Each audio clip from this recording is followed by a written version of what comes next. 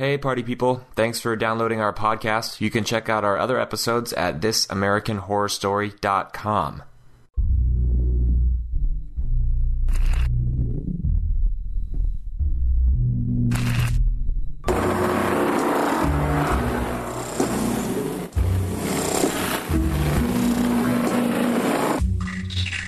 Hello and welcome to This American Horror Story podcast, an unofficial podcast about the FX TV show American Horror Story.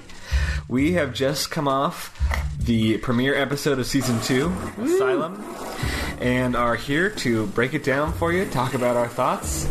To begin, I would just like to go ahead and raise a toast to the beginning of the second season. I've got some bourbon and apple cider here. And I have some bourbon over here. Cheers, Tyler Moss. Cheers. And let's get right into it. I think that we should begin by discussing very general overall impressions of the episode. And then we'll kind of get into reasoning and kind of a little bit of a breakdown. Sounds good. So, what were your thoughts, feelings? What struck you from the first episode? I think first off, kind of the last impression we got from the end of the episode maybe might be a fun place to start, where we actually see Bloodyface immediately. Mm-hmm. And we're kind of left to think, because as we learned along in the episode, that Evan Peters' character, Kit, has somehow been dubbed Bloodyface, we're assuming. And we also see the present-day Bloodyface, so we're kind of left thinking, who is this? Right, so we see the character, obviously they're talking about Bloodyface in the modern day, so we're left wondering, is this the same person? Or I guess that's a question that we will be answering, I assume, throughout the rest of the season. That was pretty gross looking. Right. Anyway, we can come back to that when we go through the storyline. But The other thing that really struck me was how overtly sexual this episode was. There was a lot of sex. It was just a lot of different forms. Right. All in your face. Like nudity and starting from sex. The very beginning, which I know we'll get into in just a minute. But sex was definitely a major theme, and it makes me assume that that's going to be something we kind of continue with throughout the rest of the season. So it'll be interesting to see how that proceeds. But yeah, there is definitely multiple, a lot of sex. Yeah. Sex scene. I don't want to say sex scenes because that wasn't quite full on, but close. Yeah, exactly. One thing that I found particularly interesting, and this is kind of a concern we voiced going into it, is I thought that compared to the first episode of Season 1, I did not find this episode as scary as the first episode of Season 1. And I think the reason being, there was a lot more exposition that they had to get out in this first episode. There was already a number of different storylines we're following. We're following Kit, who is the one who, they think to be Bloodyface, who they say skinned his wife, thinks he's probed by aliens. We're following the journalist, who's now committed. We're following Sister Jude. So we have all these different characters that were, they had to do all the background story for, and obviously there were scary elements, but it was not as in-your-face scary as the first episode of Season 1. Right, I agree. And I guess I'm curious to see how this plays out, because this was kind of one of my concerns going into this season, is did they have too many characters on their plate to begin with, that it'll be almost too much jumping around. I felt It was a little bit jumpy. I mean, I think that they made it work okay. Some of those transitions were pretty cool, from the present time from the past to the present. They did it, yeah, they smoothed them together well, but it was a lot of jumping around. I mean, we didn't really get that far with any one character. You know what I mean? Right. If we think about from the beginning, the first season's pilot episode and this season's pilot episode, the first season we started in the past with those two twins going into Murder House and, dying. Right. And then we jumped back up to the future.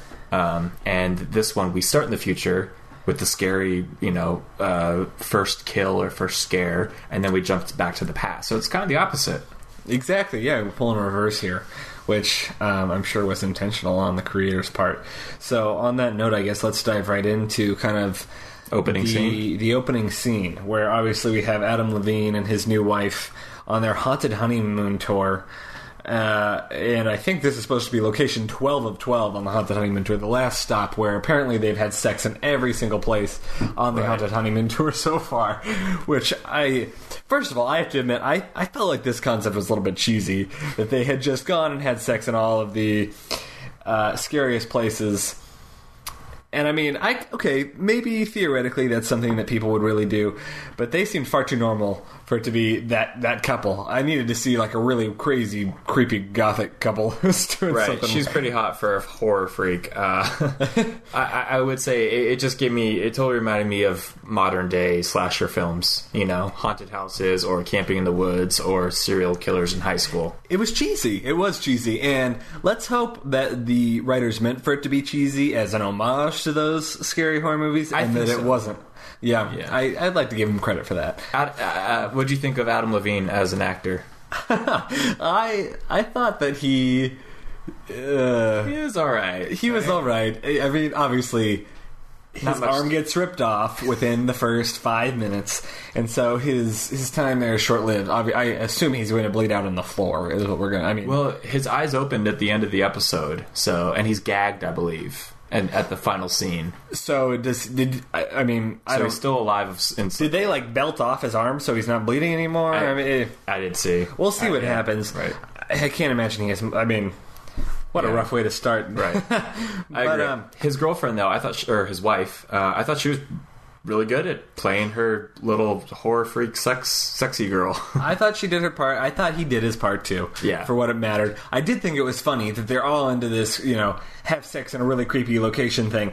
They just get started and she hears the tiniest noise and we gotta go figure out what it is. I mean, I cannot believe that is the first creepy noise they've heard in all, in 12 different places that would bother her. That would seem more like something that would just turn her on even more. Right. I was real quick though. In the opening scene, also with them, it was a blatant reminder that yeah, this isn't Fox.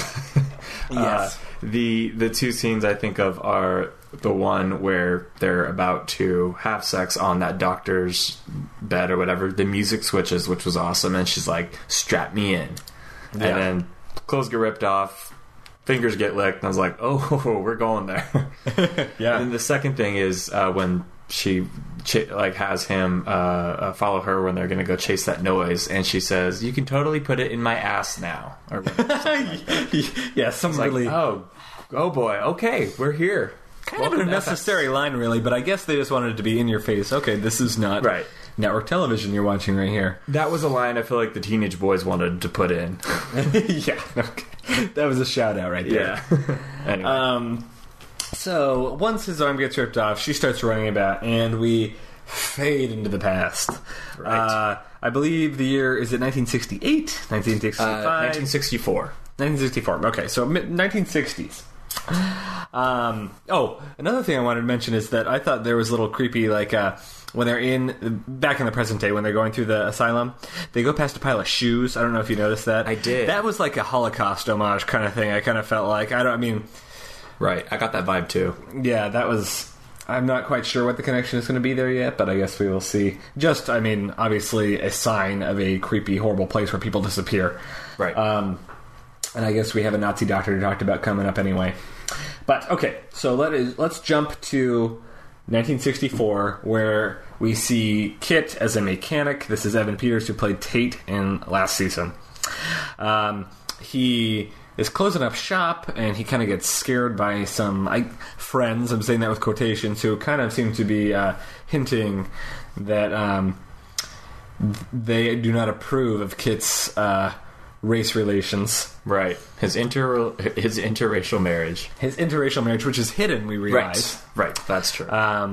So maybe they just know something's going on, but they don't know quite what it is. So Kit returns home to his beautiful wife, puts on his ring, and tells her that he wants to tell the world about their marriage, even though he was pretty much just openly threatened by his friends. Right. Yeah. He comes home and yes, he says that, and then they go straight into another sex scene. It's like, yep, sex scene number 2 already. This is probably at the 10-minute mark about. Right. The pork roast gets cold and chewy, as she points out. But the first course was amazing. So he says that was a pretty cheesy line off to the side as well. I'm finding it a little tough to see him as married, just because last season I saw him as a teenager. Yeah, it's married. Do we know how old he is in real life? We're going to have to look that up. No, we'll have to look that up. I would guess probably like 22 or something. Yeah, I would guess probably something like that too.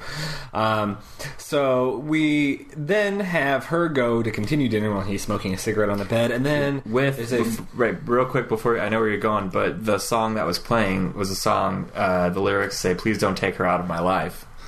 Hey, I didn't. Way to go, music selection team. I did not even notice that. That was subtle. I really love the '60s music they were choosing. That was pretty great. Yeah. Anyway, I did think they had a great music selection. Okay, so Evan Peters he will be turning 25 in January. Oh, okay. So he played. He could be married. Yeah, he played much younger than his age, obviously, in the first season. Okay, so aliens come. So there's a flash of light outside. He thinks that it's his friends come to, I don't know, do something racist.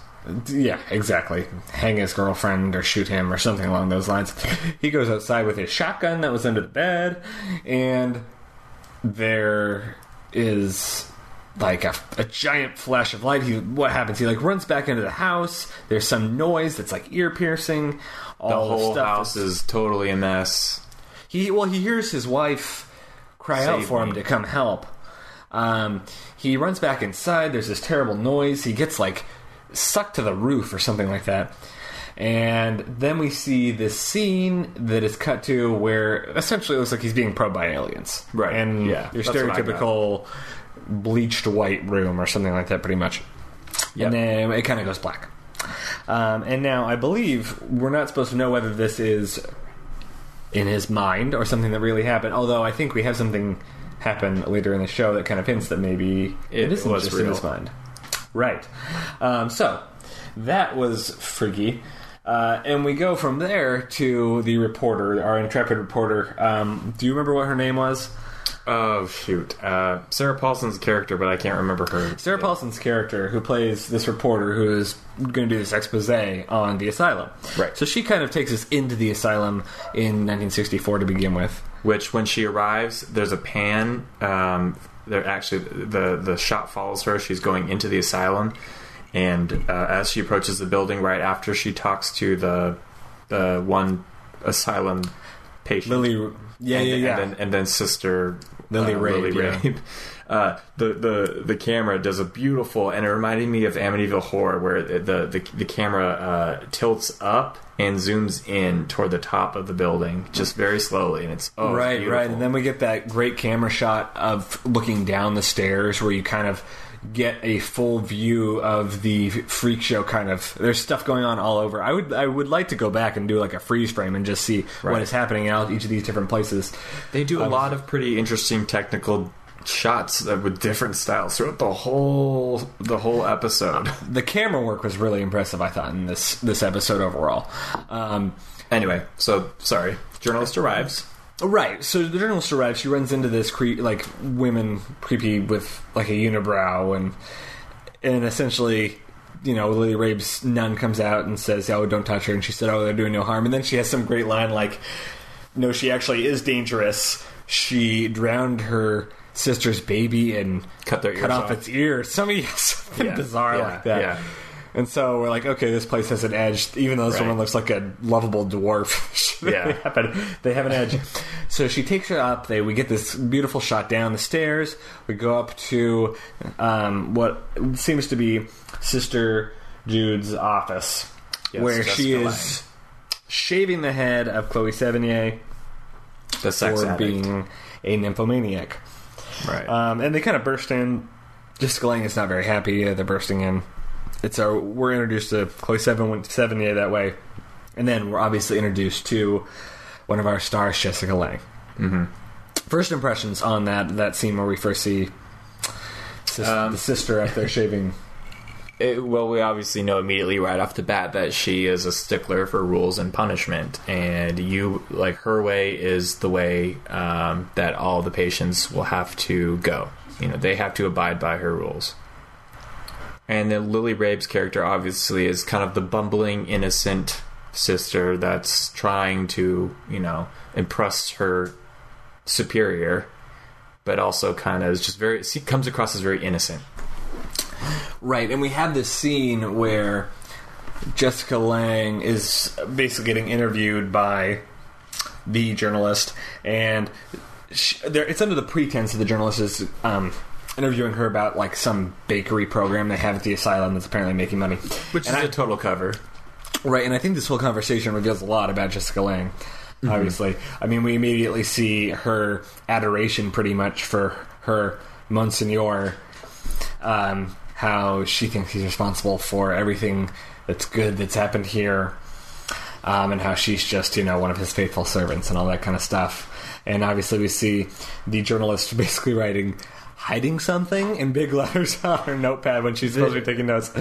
I know, once again, this show is not about subtlety. They are hitting us over the head with so many things. I just reminded me when the journalist shows up to the to the asylum, and she gets the flower from the one patient, and she, of course, pricks her thumb and bleeds. Yeah. Like, that's not a sign. I got it. How much symbolism do we need, really? Right. I think it's pretty clear. Yeah, you're exactly right. They're beating us over the head with it. So we go kind of from this... Oh, and in this conversation... What is it? I think the line I wrote down is, mental illness is the fashionable explanation of sin, is what Jessica Lange says. That was great. That was a great line. I think that's very much the embodiment of her character. It's her philosophy on everything, and I think it will definitely be a theme that carries through. I agree. I liked that. And then it breaks down to where she says, Bloody Face is the real reason I'm here, basically, when they find out that, he's arriving at the asylum at that point in time. The reporter begs to see him. Right, we're excited. Yeah, and so we're thrilled to see who is it going to be. Well, who do they pull off the bus? But Kit, Evan Peters, who apparently, since we last saw him black out, has skinned his wife. And his blaming... And apparently they're saying he is the one who has worn her flesh on his face. Right. Now, we learned that Bloody Face has killed 2 other women as well. And has made cutting their heads off, right? Cutting their heads off, right. And so, I'm interested to see how they're going to trace that back to Kid as well. But, he's basically the one they're going to pin this on. He kind of enters the asylum, and now we're following him all of a sudden into the rec room, where we see Chloe Sevigny again, a sort of nymphomaniac self, basically claiming him for her own. We see this really creepy children's music playing in the background that he immediately wants to turn off. On his way to turn it off, he's intercepted by the French girl named Grace. Grace, yes. Grace, who basically tells them that no one turns it off or they get punished. Yeah. And then he starts, and then he gets in that fight with Mark Consuelos. Yeah. Where they end up beating each other bloody, and then he gets taken to the nun's office, and Sister Jude canes him with a cane out of her giant closet of big canes. Canes, yeah. And so that's we follow Kit's story there up until we jump from here now back to Dr. Arden. I think if I had to choose a creepy character of the show, our MVP for creepiest character thus far, this guy might be I make my list. More so than Jessica Lange, more so than Monsignor. Obviously, we haven't seen very much of Bloody Face yet, but clearly he has some issues. Right off the bat, he comes across as the villain, the real villain. Right. And what's interesting is the sister clashes with him, and it kind of he humanizes her a little bit, even though up until now we kind of feel like she's a little bit of a villain, and we continue to. Right, but it's interesting. But she has weaknesses. She has lust. She's got ambition. Like, we saw that with that whole sequence that she has with Monsignor. Right, yeah, where she going to Rome. She envisions herself having a sexual fantasy with him. Apparently, we learn under her nun habit she's wearing red lingerie and just dreams of shedding it. And he tells her that he dreams of making this, asylum so successful that he's appointed Cardinal of New York, and she can come with him wherever he goes. And become Mother Superior, yeah. Right. Yeah, so we learned she has ambition, and she also has a little kinky side. Right, she certainly has a kinky side, so she's not all wholesome herself either. But when she confronts Dr. Arden, we learn that his patients have been disappearing. He chooses patients who have no family or friends to ask any questions, and we don't really know where they're going. Although we kind of get a hint of where they're going. We learn that they are disappearing into the forest, where the sister has to bring out, the other sister, played by Lily Rabe, brings out buckets of raw meat for them to jump out and devour. Right, which reminds me of the teaser that they had where the nun walks out and dumps body parts out onto the ground. And we're like, what is going on? So that was now we know. There. So clearly this is going to be a continued subject we follow. I believe these things we learned just in reading articles initially are called raspers. Right. And they're like his weird science experiments. So we'll learn more about those. Okay, so multiple things happen here at once. We kind of see the reporter back at home talking to her girlfriend, who's a teacher, who is basically encouraging her that this is the story that is going to propel her into the big time. It's going to get her the Pulitzer. She needs to go for it and sneak in and get the big scoop on what's being hidden in the asylum. Right. So, of course, the reporter... As a journalist, would you do this? Well, I think, like we kind of talked about before, this is a little bit of an allusion to some of that investigative journalism that was happening back at the time when there was kind of weird stuff going on in the asylum. I think that, as a journalist, I give her credit for it. I think that it was necessary. That sort of reporting was necessary. I think that she was ill prepared for it. I think that she just acted on a whim and showed up and ran into Lily Rabe, who snuck her inside the asylum. Right. For a character who planned somewhat meticulously to get into the asylum to do a bakery, quote, bakery story. Just showing up and wandering out in the outer yard of the asylum doesn't seem like it was very well planned, and it seems out of character for someone who prepared initially so well. Yeah, it seems like she was quickly blowing her cover to base. I mean, she kind of acted as if she had some better plan, but it seemed like this was pretty reckless. She's pretty lucky she happened to find the sister outside feeding these things to give her a hand inside. Right, and but then she gets inside. Right, and when she gets inside, and then the one sister has to run off, and here comes Jude down the hallway. What does she do? She jumps into an empty cell, like. Yeah. She runs past, jumps into it. Well, before this, let's keep in mind the other sister has shit thrown at her from Mark Consuelos, who pooped in a cell. I love that. I love that poop stuff. Decided he's going to fling it out there at him, so she gets all perturbed and runs off. And so the reporter's by herself and gets attacked by something behind a metal door, which we assume to be one of Arden's experiments. I don't know if it's one of these raspers or something like that. They hint more about that later. Simultaneously, there's a little bit of a flash point where we see Arden is abducting Kit from his cell. He's in solitary confinement now after the fight with Mark Consuelos. Right before that happened, though, we just jumping in. Grace came and visited him and brought him some food and a cigarette. That's right. Where they established a little bit of a friendship there. Right. Yeah. Which will continue.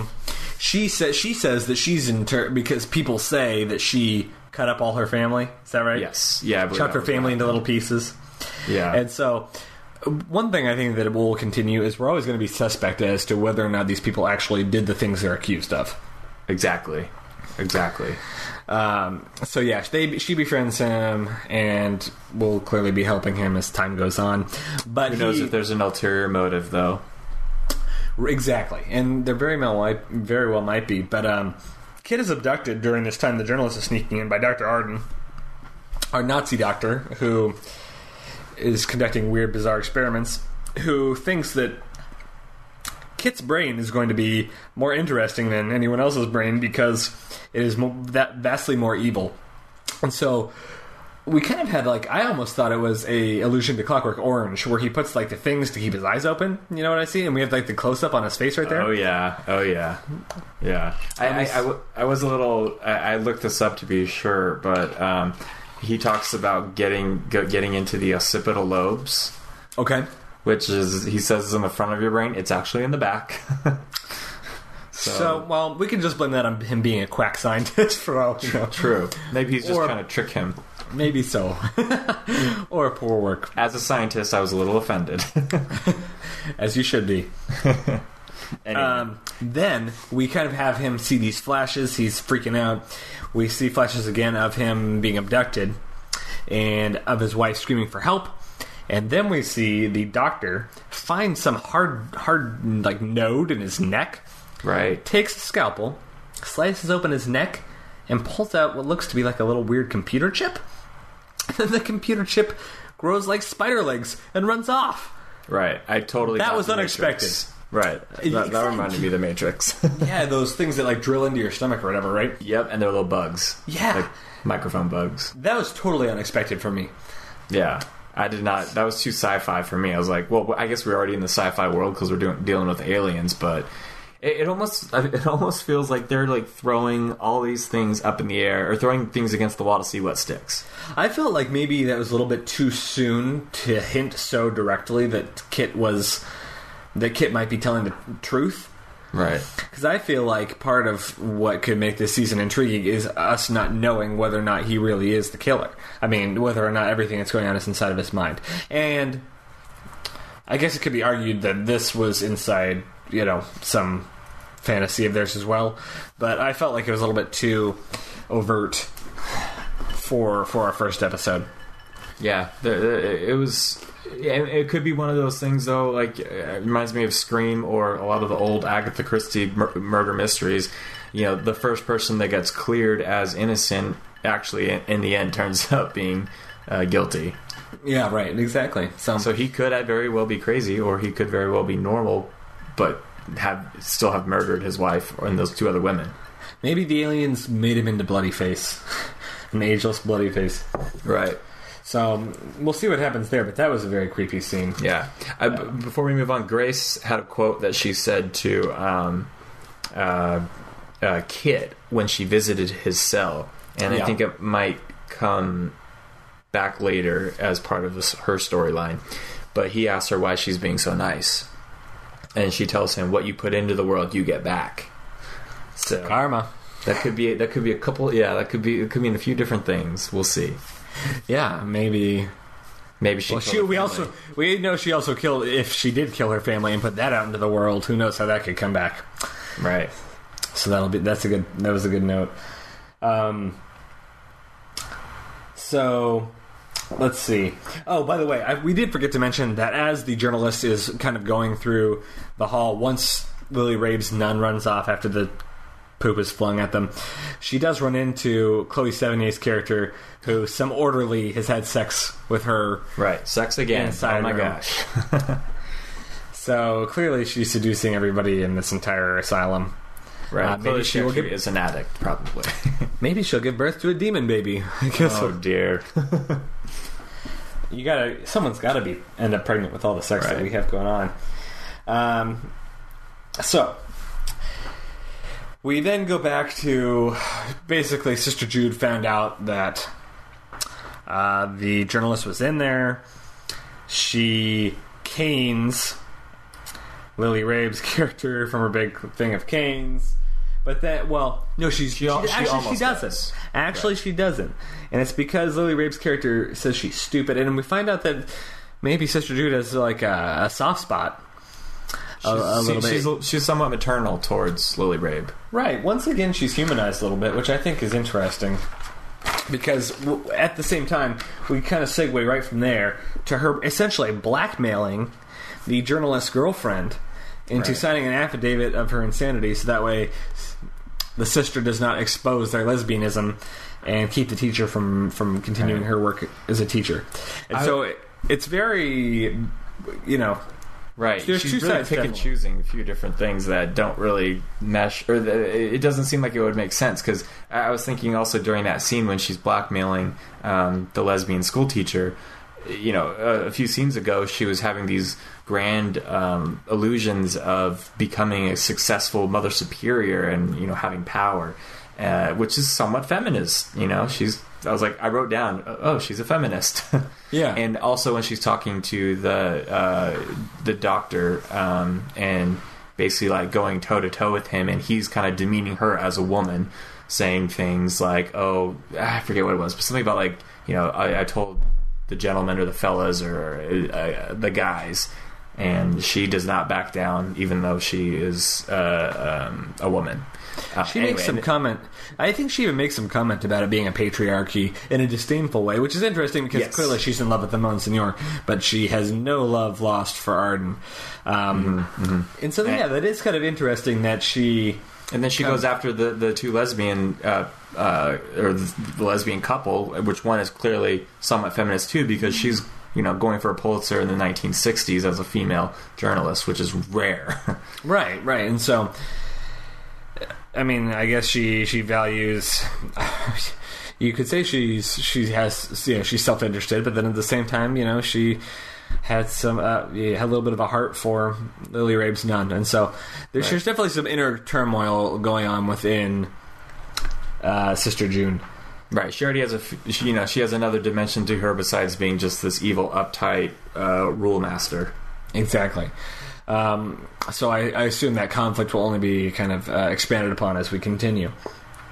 Were you upset with that scene? Did you feel bad for, I believe it's Clea Duvall is the actress who plays the lover of the journalist. I was still kind of pissed off with her, even though, obviously it was a difficult situation, but you're looking at the love of your life being committed. Okay, so your career in that town is over, there's scandal or whatever, but still, it's like...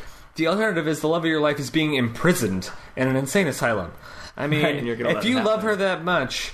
and they hinted a little bit that maybe her resolve was not so strong when she had to be sure the blinds were closed before they could kiss each other or anything.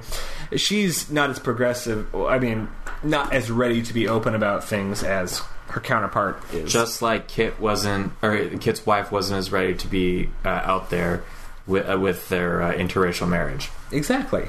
So we have a little bit of So we had to get beat over the head with it by the blinds being closed, as if we already didn't know that it was kind of secret. Yeah, that it was not. And Kit saying, let's tell everyone, and her saying no. That was just a little redundant for me. I feel like we got it. Okay, so we understand, basically, that the people who are coming to Briarcliff are people who are just defying social norms. I mean, we have the 1960s taboos. Exactly. We have the crazies, and then we have the people who are just embodying these taboos. Right. But that scene definitely I did find a little... but probably true to the time. I think, but definitely frustrating. Anyway, during that scene with her Sister Jude visiting the journalist's girlfriend, I wrote down swag and ruthless to get her way. So she was definitely self-interested, but she had like this. It was up based on Jessica Lange's acting chops, but she just had this swagger about her that was so cunning and smart. She's sly. She's definitely cunning and sly. Yeah, like the way she hinted, like she just slowly unraveled the homosexual relationship. For all you Game of Thrones fans out there, this reminded me a little bit of like a Littlefinger-esque type maneuver here, where it was all about, manipulating people one way or another. Basically, this girl was going to be screwed either way. So I did think that was very cunning. I wrote down the word inversion. They called it her inversion. That's right. I hadn't heard that in a long time. I thought that was a very interesting hot word there, too. And so from that scene, we're kind of getting toward the end. We see Sister June decide she's going to explore this room where the journalist was attacked. So she goes, she unlocks the door, and opens it to find Dr. Arden sanitizing the walls. Now, he says that this room has been vacant for years. that he needs it for some extra storage space, although we clearly see the sister running her fingers across fingernail scrapes that are all over the walls. And obviously we saw the journalist attacked from some creature in this room. So once again we have the sinister character of Dr. Arden, and we have another clash. And he pretty much threatens her and tells her how she calls him like a ferret, and he said he once had a pet ferret, and then it bit him and he broke his neck. I know, another blatantly obvious metaphor. So it was like, I got it. You guys don't like each other. There was no subtlety at all, I felt like, within this episode, really. And we end the episode back in the present with a pretty clean segue where Adam Levine is kind of bleeding out on the floor, opens his eyes, his girlfriend's running down a hall and runs he's gagged, I believe. I think he's gagged. Yeah. Yep. And she runs into Bloody Face, who essentially looks like he's wearing some sort of Sonon mask thing of patches of skin. He's got a little tuft of hair on the top and teeth going every which direction. Reminded me a little bit... You've seen The Goonies, you know? Oh, yeah. What's the... Shoot, this is embarrassing because I can't remember. The monster guy. Hey, you guys. Yeah. But kind of. Little oafy. Exactly. But I don't I have a feeling that Bloody Face is not going to be so sweet on the inside. So that'll be interesting to see as the story develops, how the Bloody Face plotline develops. I would like to note, though, that if this story is taking place in 1964 in the present day is now, I mean, clearly if that's somehow the same person, it would have to be a young person. So it could be Kit. He would have to be an old man now. If we assume he's 25 when this took place in 1964. Maybe it's the baby that someone gets knocked up with. It's got to be like 70. Yeah. Yeah, maybe it's some passed down through heritage kind of thing. But I assume the time span will be addressed. At first, I was wondering what the point of even having the present day aspect was. I agree. That's still very unclear. And so that must have something to... I mean, clearly Bloody Face is the connection. And maybe that'll reveal the truth about who Bloody Face is the fact that he's still alive right now. Because otherwise, the present day seemed like kind of a cliche... Oh, the final sequence in the present day completely reminded me of one of those horror comedies you see in the movies these days, which are, a cheap, fun way to watch a somewhat scary movie, but very cliche. Exactly. I would have to say overall I was not a huge fan of the present day scenes. I was much more taken with the past, but obviously there's a lot more interesting stuff kind of going on.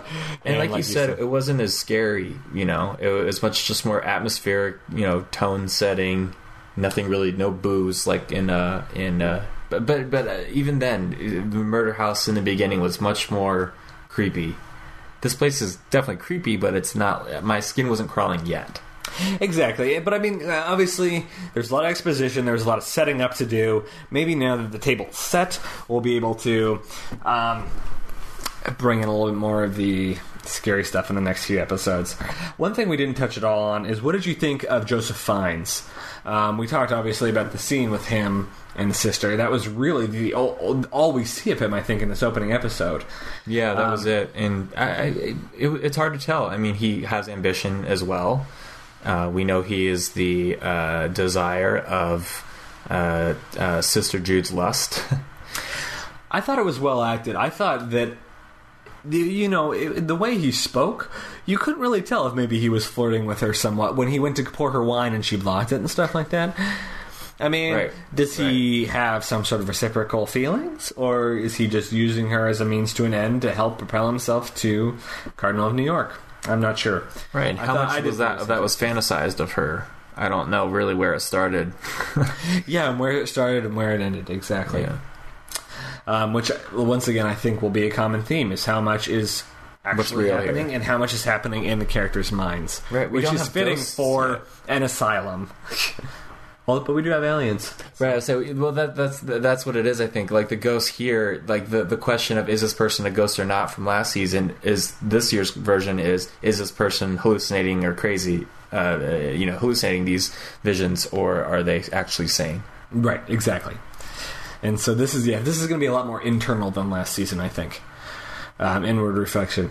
I'm excited. So, I am excited too. So now we're going to talk about kind of the brief promo clip we saw of a few upcoming episodes and a little bit about what we expect coming up here. So it was a quick flash of, maybe 45 seconds of chopped together scenes from upcoming episodes. Zachary Quinto will be showing up. That was my first surprise. soon. I totally forgot that he was in it, and then I saw him in he was the first name dropped in the title sequence, so I remember that. He was the first name in the credits, but didn't even make an appearance in this one. But you know what? It was so crowded already, it was probably Right, that's best fine. that they didn't. And they'll have him show up and be kind of the yin to Dr. Arden's yang, I guess, as far That's as what it looks like. Science goes. So I'm interested to see what his relationship will be with Jessica Lange's character. Because they could be allies against Dr. Arden, but at the same time, she is clearly not a fan of science. Mm-hmm. So it'll be interesting to see the relationship there. We mentioned exorcisms, which will be interesting to see how they depict that. I wonder if we'll be seeing an Exorcist-type homage. I hope so. I hope so, too. I don't know about a full head turning around and vomiting everywhere, but maybe some subtleties. Are you scared, though, that this is just way too much shit to pile on the plate? Absolutely. I think that is definitely a concern going in. So in what world does an exorcism happen where aliens are also abducting people and monsters live in the woods? This is like a lot. It so far feels like a mashup of maybe 4 or 5 horror movies all at once. Yeah. And so I hope they tie it together well. Yeah. And as long as the storyline and the narrative keeps progressing, then it's okay if these side random things happen, as long as the natural story arc happens, I think. But all this, all of a sudden, jolting us to an alien scene and then jolting us to it still worked today, at least, because the storyline flowed for the characters. But I hope it always stays on the path.